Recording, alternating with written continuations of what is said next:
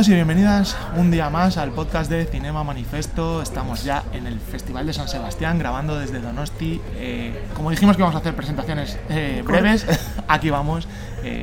Estamos un servidor, Carlos Fernández, @charlesred2, y me acompaña la jefa de todo esto, Inma Pilar, @rodasons. ¿Qué tal? Muy bien, momento bien. Momento bien. Muy bien. Estamos aquí en el segundo día del festival, acabamos de ver la primera película, El Gran Silencio.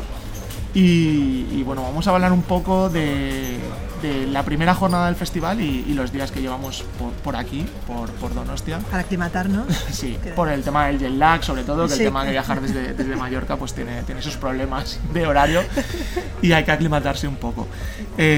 Bueno, el primer día visitamos las exposiciones de Tabacalera. Te visitamos a ti, haciendo distintas fotos que salís. Sí, fue sorpresa, en plan de vamos a ver qué hay y la verdad es que... Y la segunda era, mira Charlie. Sí, bastante. En un par de vídeos salgo ahí de fondo del público. Bueno, claro, ya son unos cuantos años y pues sí. ya salió. Y bueno, las expos muy bien, ¿no? Muy bien, las dos, tanto las de concepto audiovisuales que hacen los 4 directores que creo que comentamos en su momento. Sí, que va a haber la Zanqué y Dea, sí. Dea, nuestra amiga la georgiana. Sí. Isaki La Cuesta y nuestro amigo de Lesoto. Lesoto, que también es jurado. Sí. Y escuchad nuestros podcasts que los hemos comentado. Exacto.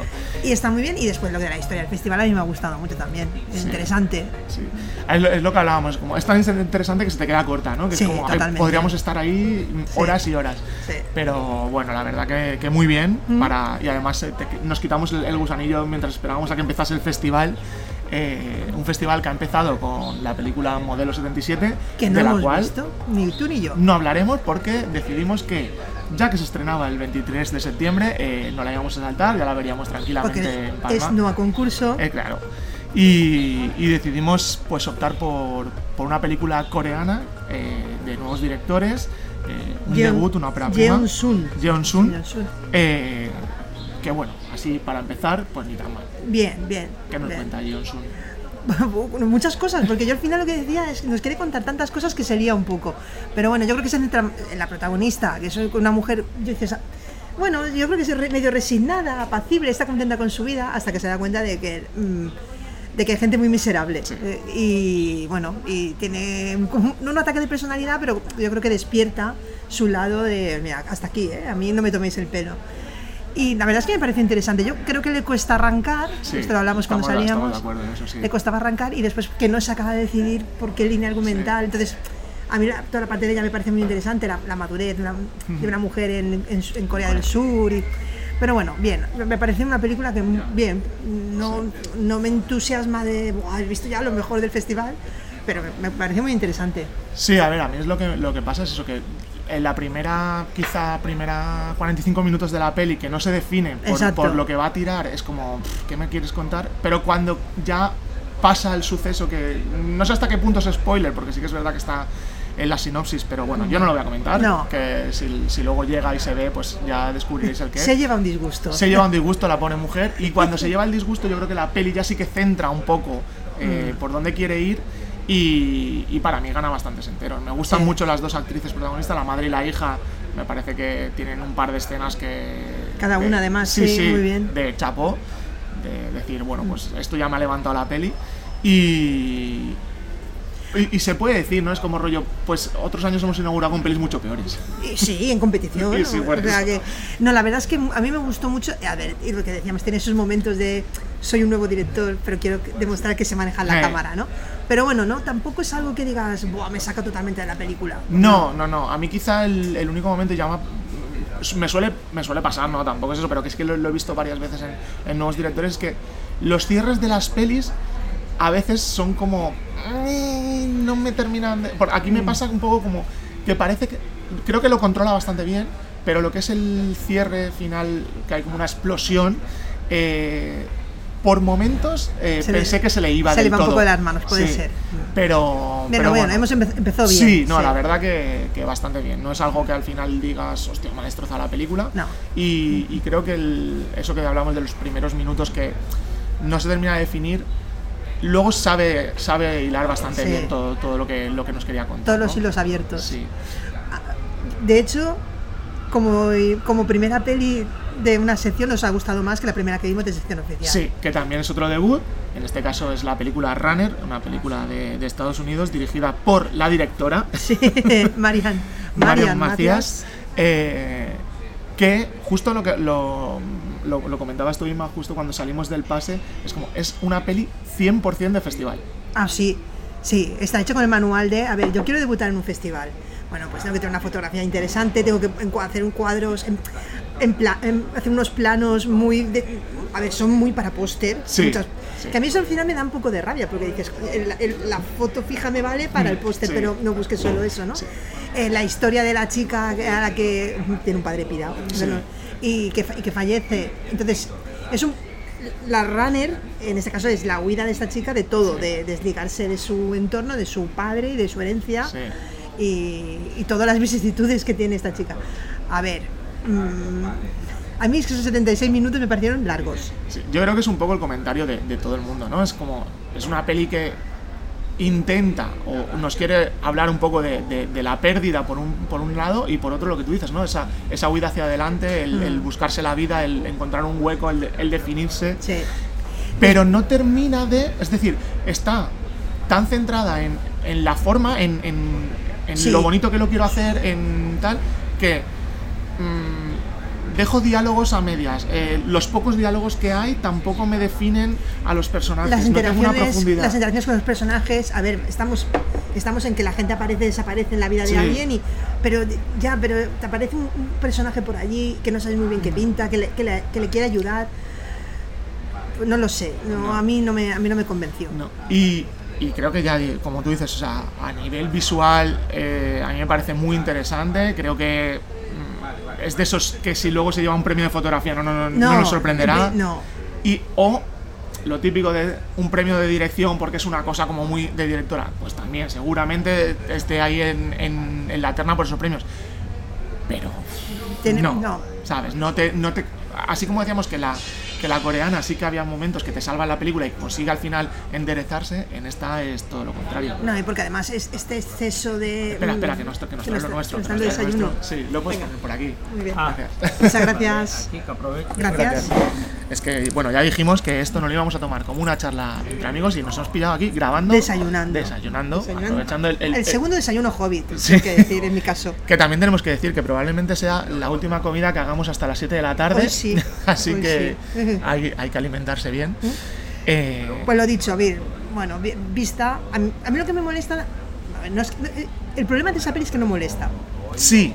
Pero dices, pero tampoco me ha aportado nada, porque realmente imágenes bonitas, tal. A ver, al final, vamos a ver muchas. Una factura cuidada, vamos a ver. Los personajes, a ver, la chica me gusta, la protagonista como lo hace, pero dices tampoco ese, wow, yo he visto un personaje favorito, porque 2 horas después, exacto, a eso iba vimos otro ahora. Personaje femenino que le da 2 vueltas y media. Sí. En este caso ya director consagrado, Jaime Rosales con Girasoles Silvestres. La ha estado llamando Girasoles Salvajes. ¿Te acuerdas el año, el clan, el club, que sabíamos de la que hablábamos? Pues yo ayer ya me di cuenta que escribía y la ponía mal. Bueno, ahí estamos. Hay que decir que no ha sido la única, hay bastante gente que la está llamando los Girasoles Salvajes. Wildflowers, sí. Por lo tanto, yo que sé, a lo mejor que le cambien el nombre y todos contentos. Todos, ¿no? A ver, que tengo que decir, empiezo yo, si quieres, tengo que decir que me la estuve pensando. Yo dije, bueno, a ver, Petra a mí me había gustado mucho, por ejemplo, la anterior de Jaime Rosales, y me parece muy redonda Petra. Esta, cronológicamente, es más sencilla. Me gusta, vuelve a ser episódica. En este caso son los 3 hombres con los que la protagonista, que es Ana Castillo, mantiene relaciones. Entonces vas viendo la evolución del personaje de ella a través, digamos, de sus interacciones, ¿no?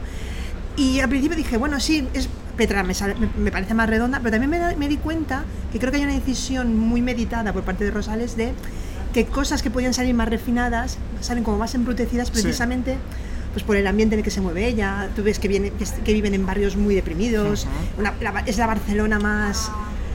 Es la Barcelona, menos de postal. Sí, exacto, es la Barcelona del Raval profundo. Entonces, y más ves, y sí que ves... A mí lo que eso me gustó mucho de ella, de su personaje, los lazos familiares tan fuertes que tiene con la hermana y con el padre, que es Manolo Solo, que está muy bien, y que es una masculinidad que pues poner como contraplano de sobre todo las dos primeras parejas de ella. Pensándola digo, a ver, sí, me parece inteligente porque dices, a ver, yo siempre digo, lo que no puedes hacer es ir a barrios deprimidos y que esté todo limpio, y que esté todo... Y creo que encima en ese sentido la fotografía potencia mucho la luz natural con el personaje de Julia, que es Ana Castillo, y creo que potencia un poco la imagen esta de... No tiene que ser un ser de luz, pero lo más puro en contraplano con el resto de otros personajes. Sí. Yo creo que es una película que tiene más lectura de lo que al principio cuando salí dije, bueno, a mí tengo un problema con personajes que gritan todo el tiempo. Sí. Y porque creo que sí. Y pero dices, existen estos personajes, tanto de ellos como de ellas. Creo que al final es lo que tú comentas ahora, es decir, en esos ambientes creo que es donde más existen esos personajes. Sí. Bueno, y después te das cuenta también eso, es decir, el personaje de Oriol Pla, que es el primero, el primer amante, por así decirlo, que es el que pasa de ser el que, nena, tú me desvivo por ti, a ser un controlador violento. Sí. Ahí sí que creo que no juega con medias tintas el guión, y dice y las decisiones son como muy... Sí, quizá a mí esa historia es la que creo que está como más plagada un poco de clichés, que es algo que a lo mejor ya hemos visto un poco, no... Pero es que pasa, tío. Pasa. Sí, pero que así... Es la que... Y tiene decisiones de dirección, de planos, que es como... Me sacaban un poco de la película. Ya. Había como algunos momentos que es como... El personaje miraba a cámara y es como... Vale, ahora se van a mirar a cámara y luego había un plano totalmente diferente y es como... ¿Y esto por qué? Me sonaba... Me parecía raro. Que luego lo piensas y dices... Eso que te extraña tiene mucha relación con la relación que tienen ellos dos. Que hay cosas raras, que hay como... Es que precisamente yo creo que te estás refiriendo a una escena de Oriol Pla, que es verdad que le grita a la cámara. Y la primera conversación que tiene con ella, también él habla a cámara y ella no. Y entonces como una cosa... Sí. No, pero es que son de esas cosas que es como... Me gustaría sentarme con Jaime Rosales, como... Seguro que tienen una lógica. Sí. Y te digo, a lo mejor lo que más veo, la lógica que más le veo es eso, el decir... Esa relación... como que ya desde un principio nace rara, y tú ya ves cosas que como en una peli normal tendrías un plano contra plano listo y ya está. Porque ya en igualdad de condiciones. Exacto. Y ahí te dicen que realmente no está en igualdad de condiciones. Exacto. Y después él tiene esos momentos violentos y claro, yo creo que intenta decirnos a nosotros esto es lo que hay, te lo pone en la cara, ¿no? Tal cual.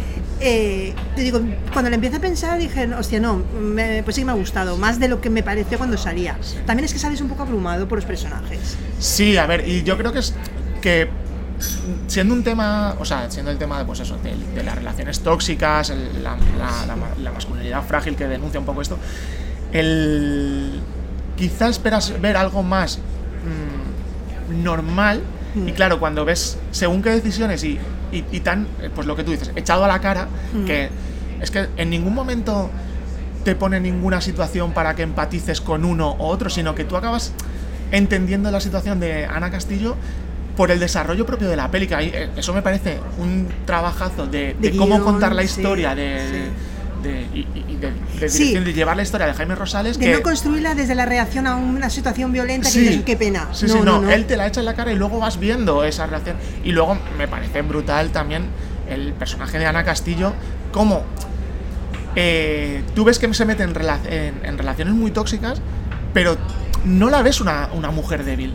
No. ¿Sabes? No. Y que lo fácil sería en plan de, bueno, no, esta mujer se mete en esto porque no, ella y planta cara a sus parejas. Y otro tema que a mí también me parece interesante es su relación con la maternidad. O sea, adora a sus hijos, sí, se desvive por ellos, pero tú te das cuenta de que en el fondo, y yo creo que ella se siente que la maternidad le ha sido impuesta. De que a lo mejor si ella se lo hubiera pensado bien, esos niños, de no haber nacido el primero, dices, no vas a estar en el segundo. Tengo la sensación de que hay un momento que esto... A ver, ella es un momento que está demasiado agobiada y le sobrepasa. Pero me gusta porque dices, a ver, que no... Sí, la visión de la maternidad, todo es bonito y todo esto, no es. O que esto que te salva dice, no, ¿de qué te salva? Entonces, también me parece interesante. Y yo en ese sentido sí me gusta, porque, a ver, Jaime Rosales, director, hombre, me gusta el punto de vista, porque es verdad que dices, te está echando en cara, dices, cómo sois o cómo somos, pero creo que mima el personaje de Ana Castillo sin hacerle, digo, ni sin poneros aquí un ser de luz. No es la... Pues sí que después de ver es una que dice, necesita madurar esta mujer, Sí. y te das cuenta. Y Sí, bueno, pero por eso te digo que ves en que eso también me parece una muy buena decisión, el cómo construye las 3 historias Sí. amorosas. Ahí sí que ves lo que tú dices, esa maduración, sobre todo en la parte final, que dices, vale, a ver, y ahora empezamos a ver que dice, a ver, ese personaje... a lo mejor a él también le cuesta madurar. Sí. A ver, se han juntado dos, un hombre y una mujer con hijos de relaciones Sí. anteriores, deciden tener el propio, y hay un momento que dices, a ver, que soy familia numerosa, que sois 4 niños y 2 más, Sí. 2 adultos. A él hay un momento que también esto le supera. Pero bueno, me gusta porque dices, ahí en este caso dices, bueno, la violencia aquí, hay un poco de abuso, pero no llega a haber violencia. No. Entonces dices, aquí ya hay un poco de aprovechamiento de yo desaparezco de casa, pero te ocupas tú, y entonces es como, bueno, a ver, chaval. Pero me gusta y... Sí, a mí también me gusta. Ya te digo, a mí la última historia me parece... O sea, la peli para mí va de menos a más, sí, claramente. Totalmente. Y la también porque nos relación gustan más los personajes como van pasando. Sí, pero yo creo que es lo que comentaba antes, que creo que esa evolución está muy bien construida Sí. en el guión para que lleguemos a ese punto. Sí. Y en ese final feliz, entre comillas, veamos un poco de luz, ¿no? Porque de todo lo que vemos durante la peli es como, Sí. Ay, venga, déjame un poquito de respiro. Sí. Y creo que ahí... Es un poco también un final de, bueno, esto es lo que he decidido, en mayor o menor medida, pero es lo que he decidido, lo que tengo, pues oye, a ver, sobre eso construyamos, ¿no? Bien. Que hablábamos un poco de esto, es decir, para mí está claro, lo hablaba con Carlos Elorza, que decía, a mí me gusta un poco más el Rosales autor, pero creo que es una muy buena peli para acercarse al cine de Jaime Rosales, entender cómo es su cine, bastante más, una peli bastante más accesible, y luego poder meterse en otras, en otras historias, otras películas que a lo mejor sí que requieren un poco más.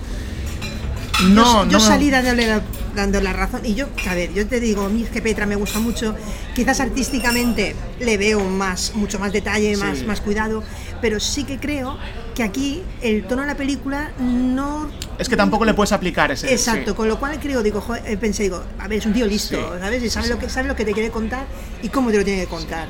Por eso me gusta. Yo creo que es una peli que me gustará más a medida que la piense. Yo sí. Porque es lo que tú dices.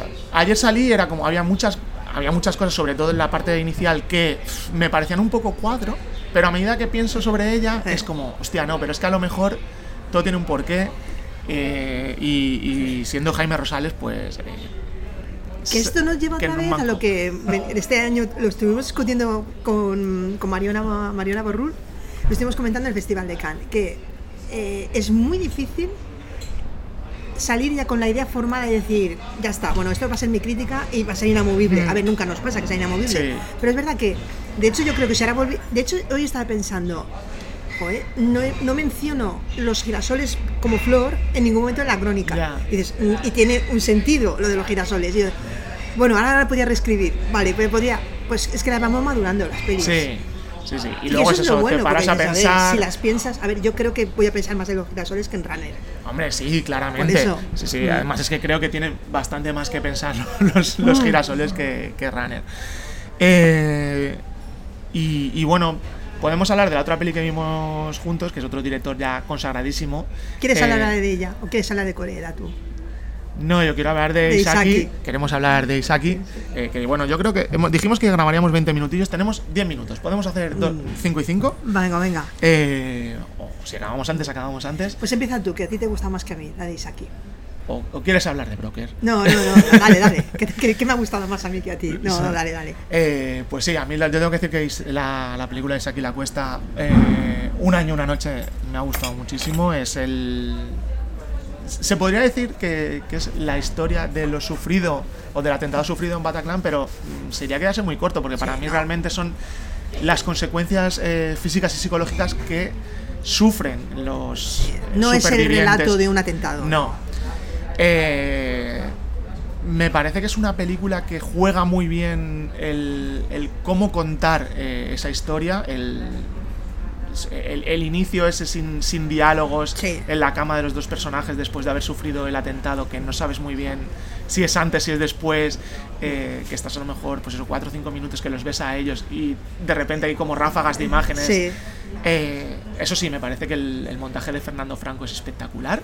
O sea, que es como Fernando Franco, que veremos su peli como director, La consagración, ¿no? La consagración de la primavera. Pues Sí. me parece que hace un trabajo. Es que te iba a en decir, montaje. yo es que a mí lo que me fascinó sobre... La peli duraba 2 horas 20. 2 horas 10, 2 130 horas 10. creo que Bueno, son. pues Sí. a lo mejor durante 80 y casi 90 minutos yo decía, lo mejor, bueno, los actores están muy bien, Sí, los ya actores lo podemos están- decir, sí, todos los que salen 2 escenas, porque Kim. Kim tiene más de 2, muy Sí. bien, Zetangana tiene 2, Sí. dije, dije, pues oye, le podemos dar papeles al Además, muchacho, ¿no te parece? Bueno, ahora te rompo un poco el de esto, Sí. pero ¿no te parecía que esa escena es como súper natural? Sí. Casi documental. Me parece mucho más, de hecho me parece más él que su compañera de escena, Sí. Natalia... Natalia de Molina. De Molina, sí, Sí, joder, ahora vale. sí, Sí, Natalia sí. Molina. Que me parece mucho más natural. sí. A mí por eso que está muy bien, y Ken Gutiérrez muy bien, porque además que hace otro personaje que también estuvo en los atentados, es secundario, pero también te das cuenta, pues, a ver, al final son 4 puntos de vista las dos parejas, Sí. y me gusta porque al final dices cómo cada uno lleva Afronta su duelo. su drama y su duelo, ¿no? Mm. Bueno, sigue. Y después ya te meteré yo mis cuñitas.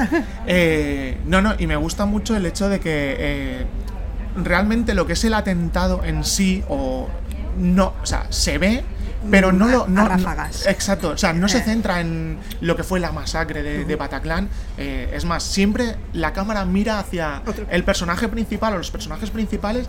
No vemos un muerto. No. Que le disparan y ya está, o sea, no ves nada más, no ves ni a los terroristas, no ves... Y que me parece sí, me parece una decisión muy inteligente. Muy inteligente, porque al final es como rollo... Estaba viendo la película y es como... Es la película basada en una historia real que no haría Telecinco Cinema. No, ¿sabes? para nada, es como para todo nada. lo contrario. Una película que se basa sobre todo en eso, en el duelo de los personajes, que... El atentado lo ves a medida que los personajes van pasando o sufriendo ese duelo. Sí. Y luego, bueno, mi única pega es una decisión o giro que Isaki Lacuesta toma, que no tiene, que es como muy autoral en ese sentido, no tiene nada que ver con el libro, y en cierto momento me chirría un poco y me hace replantearme cosas que ves durante la peli, y entonces es como no me llega a aportar lo suficiente. Había un aviso a mitad de la película que yo ya me quedé un poco, dije, uy. Sí. Y a partir de ahí, claro, y cuando llegué a ese punto, después cada uno lo interpreta un poco a su manera. Vale, a mí eso no me acabó de gustar. Ya, yo creo que es, ya O te digo, juégatela, o tira en ese sentido, o no me metas ese giro que al final tampoco lo es, o sí, o y no sí, lo sabes. sí. Entonces, es jugar muy al despiste. y me parece un poco innecesario, tampoco sí, aporta nada a lo que ya te ha contado la película. No, ya te digo, a mí la peli me parece espectacular, y creo que lo decía Iñaki, yo en mi pase eso no ha pasado, ¿sabes? Es como Exacto. obvio esa frase El final, y ya está. obviado. Porque realmente es una frase lo que te hace cambiar ese punto de vista que tú tenías durante toda la película, y no, pero ya te digo, no me llega a molestar o a cargárseme en la peli, porque durante los 130 minutos estaba muy dentro, y vamos, yo la pongo dentro de lo que decíamos, ¿no? De ese año espectacular de cine español. Sí. Me parece otra más, ¿no? Yo, sumar. de hecho, durante un momento que pensé, durante los primeros 90 minutos estuve pensando, uy, que acaba de despeñar a los 5 lobitos de mi top 4. Y pues dije, cuando llegamos a ese momento dije, a ver, yo sé que en el pase de Iñaki el final no pasó, pero era mi mismo pase, Sí. y en el mío sí pasó. Y es como, y tengo que pensar en la peli en conjunto, Claro. y a mí eso fue como que me echó un poco para atrás. Y dices, bueno, pues eso no penaliza que los actores estén maravillosos, Sí. que Noemí Merlén me gusta mucho, que Nahuel está ahí perfecto, raya sí. la perfección. Es que no sé, No. que es eso, ya pensando de cara a los premios dices, joder, es que estos dos actores deberían estar en los Goya. Sí, O sea, sí. pues que lo de Melanie y lo de Nahuel es incontestable, Sí. es decir, A ver, la peli tiene muchas cosas incontestables, ¿eh? Sí. O sea, me parece Bueno. que está muy medida también. Lo que decíamos, no, joder, vas a hablar de los atentados de Bataclan, que siempre digo Bataclan, de Bataclan, y no entras en el atentado en sí. Claro, al final esto está muy bien, porque dices, todos hemos visto imágenes, todos hemos visto cosas de dentro tomadas con móviles. Entonces, ¿para qué nos vamos? No hace falta exponer a esto cuando tú sabes que el drama existe. Sí. Además, hay una cosa que ahora, justo lo que dices de lo de los móviles, me parece brutal porque hay un plano que es justo cuando está tocando el grupo, que empiezan a disparar y ellos salen del de esto, que hay una cámara de seguridad que se emitió el vídeo que era o sea, casi calcada. Y claro, justo cuando aparece eso dices, ahora vamos a ver todo el drama. Y no, o sea, Isaac y la Cuesta dice, no, yo ahora me centro en el personaje principal. El drama es el de los personajes. Sí, en el personaje de Ramón y Celine, y ya está. Y lo que hablamos antes de Jaime Rosales, decisiones súper inteligentes que demuestran que detrás hay un director que sabe moverse. Después hay un tema que a mí me gustó mucho, que es leer entre líneas. Pues ya después a donde nos lleva esto ya las interpretaciones políticas de esto ha sido contra Francia, ¿no? Esto viene de las guerras es que esta gente se fue a Irak y tal, no, pero es que entonces yo soy español y a mí no me han hecho nada y tú sí porque eres francesa. El debate te lo dejan en una conversación, no es vamos a centrar, exacto, no te voy a montar una película alrededor de esto, pero te lo dejo ahí y al final dices o el hecho de que ella trabaje en un centro de acogida de menores. Ahí hay otro drama por detrás, de esta gente está recibiendo palos de cosas que posiblemente no tengan, están súper alejados de todo su ambiente a lo mejor. Entonces, de hecho, se habla, ¿no? Dice, joder, los van colegios caros, decían los periodistas, ¿no?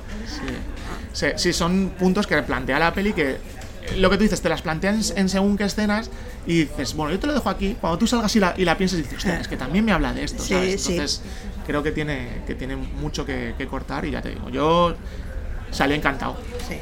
Hubiese sido mi película favorita del día, pero me la empató un señor que ya sabíamos a lo que veníamos. Yo ya me venía avisado, tú ya lo habías visto, que es Hirokazu Koreeda, que presentó en Perlas Broker. Una película que yo tengo que decir que la primera media hora yo no estaba seguro de que eso me fuese a gustar. ¿Por qué? Muy Koreeda, porque eso. Creo que Koreeda consigue, y esta vez exageradísimo, en el caso de que sea muy difícil en la primera media hora, primeros 40 minutos, conectar con los personajes, porque son personajes muy desagradables y que de moral dudosa. Bueno, moral no, denunciable, exactamente. Denunciable total. Pero bueno, al final es lo que siempre es esa escala de grises en las que mueve últimamente a sus personajes. Totalmente. A ver, la familia de shoplifters les cogía mucho cariño, pero eran unos chorizos, unos robaviejas, unos asustaviejas. Sí, pero quizá eran como delitos menores, bueno, en el caso. Y un asesinato. Sí, pero cuando descubres todo eso ya ha avanzado mucho. Pero dices, nos recogemos a los niños y al final. En el caso de shoplifters, tú decías, la niña, la que acogen, estaba mejor con ellos. Sí, totalmente. Viviendo de mala manera, pero estaba mejor con ellos que con su familia. Pues ahí estamos, de esa escala de grises. Después está siempre, a ver, ayer lo hablábamos cuando salíamos de no sé qué peli. Yo te dije, el personaje del padre protagonista, el rico, de tal padre, tal hijo, o el acomodado, no le coges ningún cariño. No. Después empiezas a entender muchas reacciones suyas, pero no le coges ningún cariño. No. Y al final, pues eso, siempre hay ese punto social, esas, de clases y... A mí es es una demostración más de lo bien que sabe reflejar Hirokazu Koreeda el tema de la familia sin necesidad de que sean familia de sangre. Exacto. Es decir, cómo construye los vínculos entre sus personajes, cómo casi al espectador lo hace parte de esa familia, con lo que comentaba. Es decir, tú durante media hora, 40 minutos estás diciendo, me estás contando la historia de una persona con la que no voy a conectar porque lo que está haciendo me parece denunciable, pero en el momento que entran un niño pequeño y la madre del niño abandonado y tenemos que empezar a hacer que para buscar lo mejor para ellos, que es otro personaje muy discutible de la madre. Sí, totalmente. Por eso al final es como rollo, vale, me entra la madre, que es un personaje muy discutible por lo que va a hacer, pero luego ves la relación entre ellos, el cómo al final en un principio buscan lo mejor para ellos, pero luego parece que no.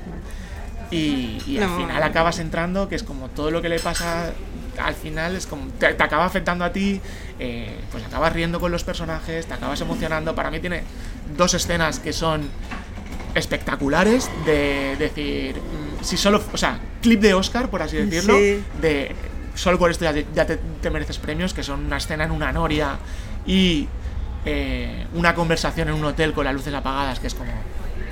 Y después yo también tengo mucho cariño en una escena en el lavacoches. Sí, También. Yo creo que esa es la escena donde es el punto y seguido sí. del cambio, ¿no? Sí. De decir, vale, a partir de aquí ya sí, o sea, ya estoy con vosotros hasta el fin del mundo. Yo te tengo que reconocer que no llegué a llorar como en Tal padre tal hijo, porque creo que el drama no llega a ese nivel, no lo fuerza a ese nivel. No.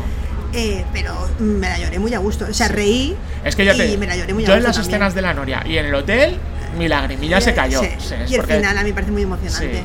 Sí. Y es lo que decíamos, es como Koreda también es un maestro en el hecho de darte un final aparentemente feliz con una luz que dices, vale, pero que repensándolo tiene más líneas grises, que es lo que tú comentabas, que luces. Pero bueno, el regusto que te queda no es tan amargo. Es verdad que piensas, a lo que decimos ahora, esa factura de la luz, o sea, para los personajes es tremenda. Sí, sí. Pero bueno, El no llegar a sé. ese mundo. Pero bueno, ya... Bueno, ya la tienes vista. Ya la tengo vista, ya he visto a Koreda. Llegamos a la media hora de podcast, que es lo que nos prometimos. Tenemos que desayunar. Tenemos que desayunar e irnos a la segunda peli del día. Pues eso, del primer día yo creo que lo tengo claro, me quedo con un día, una noche, y un año, una noche, perdón, y Broker de Koreda. Yo del primer día me quedo con los girasoles silvestres y la montaña, que la recuperé de Cannes y que me gustó mucho, pero es una ida de olla, pero vamos, de las mejores que he visto mucho tiempo. ¿Sí? Pero muy interesante. Pues la podemos, si nos da hueco la podemos comentar, Otro no día, la comentas otro día. De momento nosotros vamos a desayunar y seguimos nuestro camino aquí en el Festival de San Sebastián. Como siempre, nos vemos, nos escuchamos en el próximo podcast de Cinema Manifesto. Nos podéis seguir en redes sociales, @Cinema Manifesto, @Rodasons y @CharlieRed222. Nos escuchamos, hasta Agur. luego.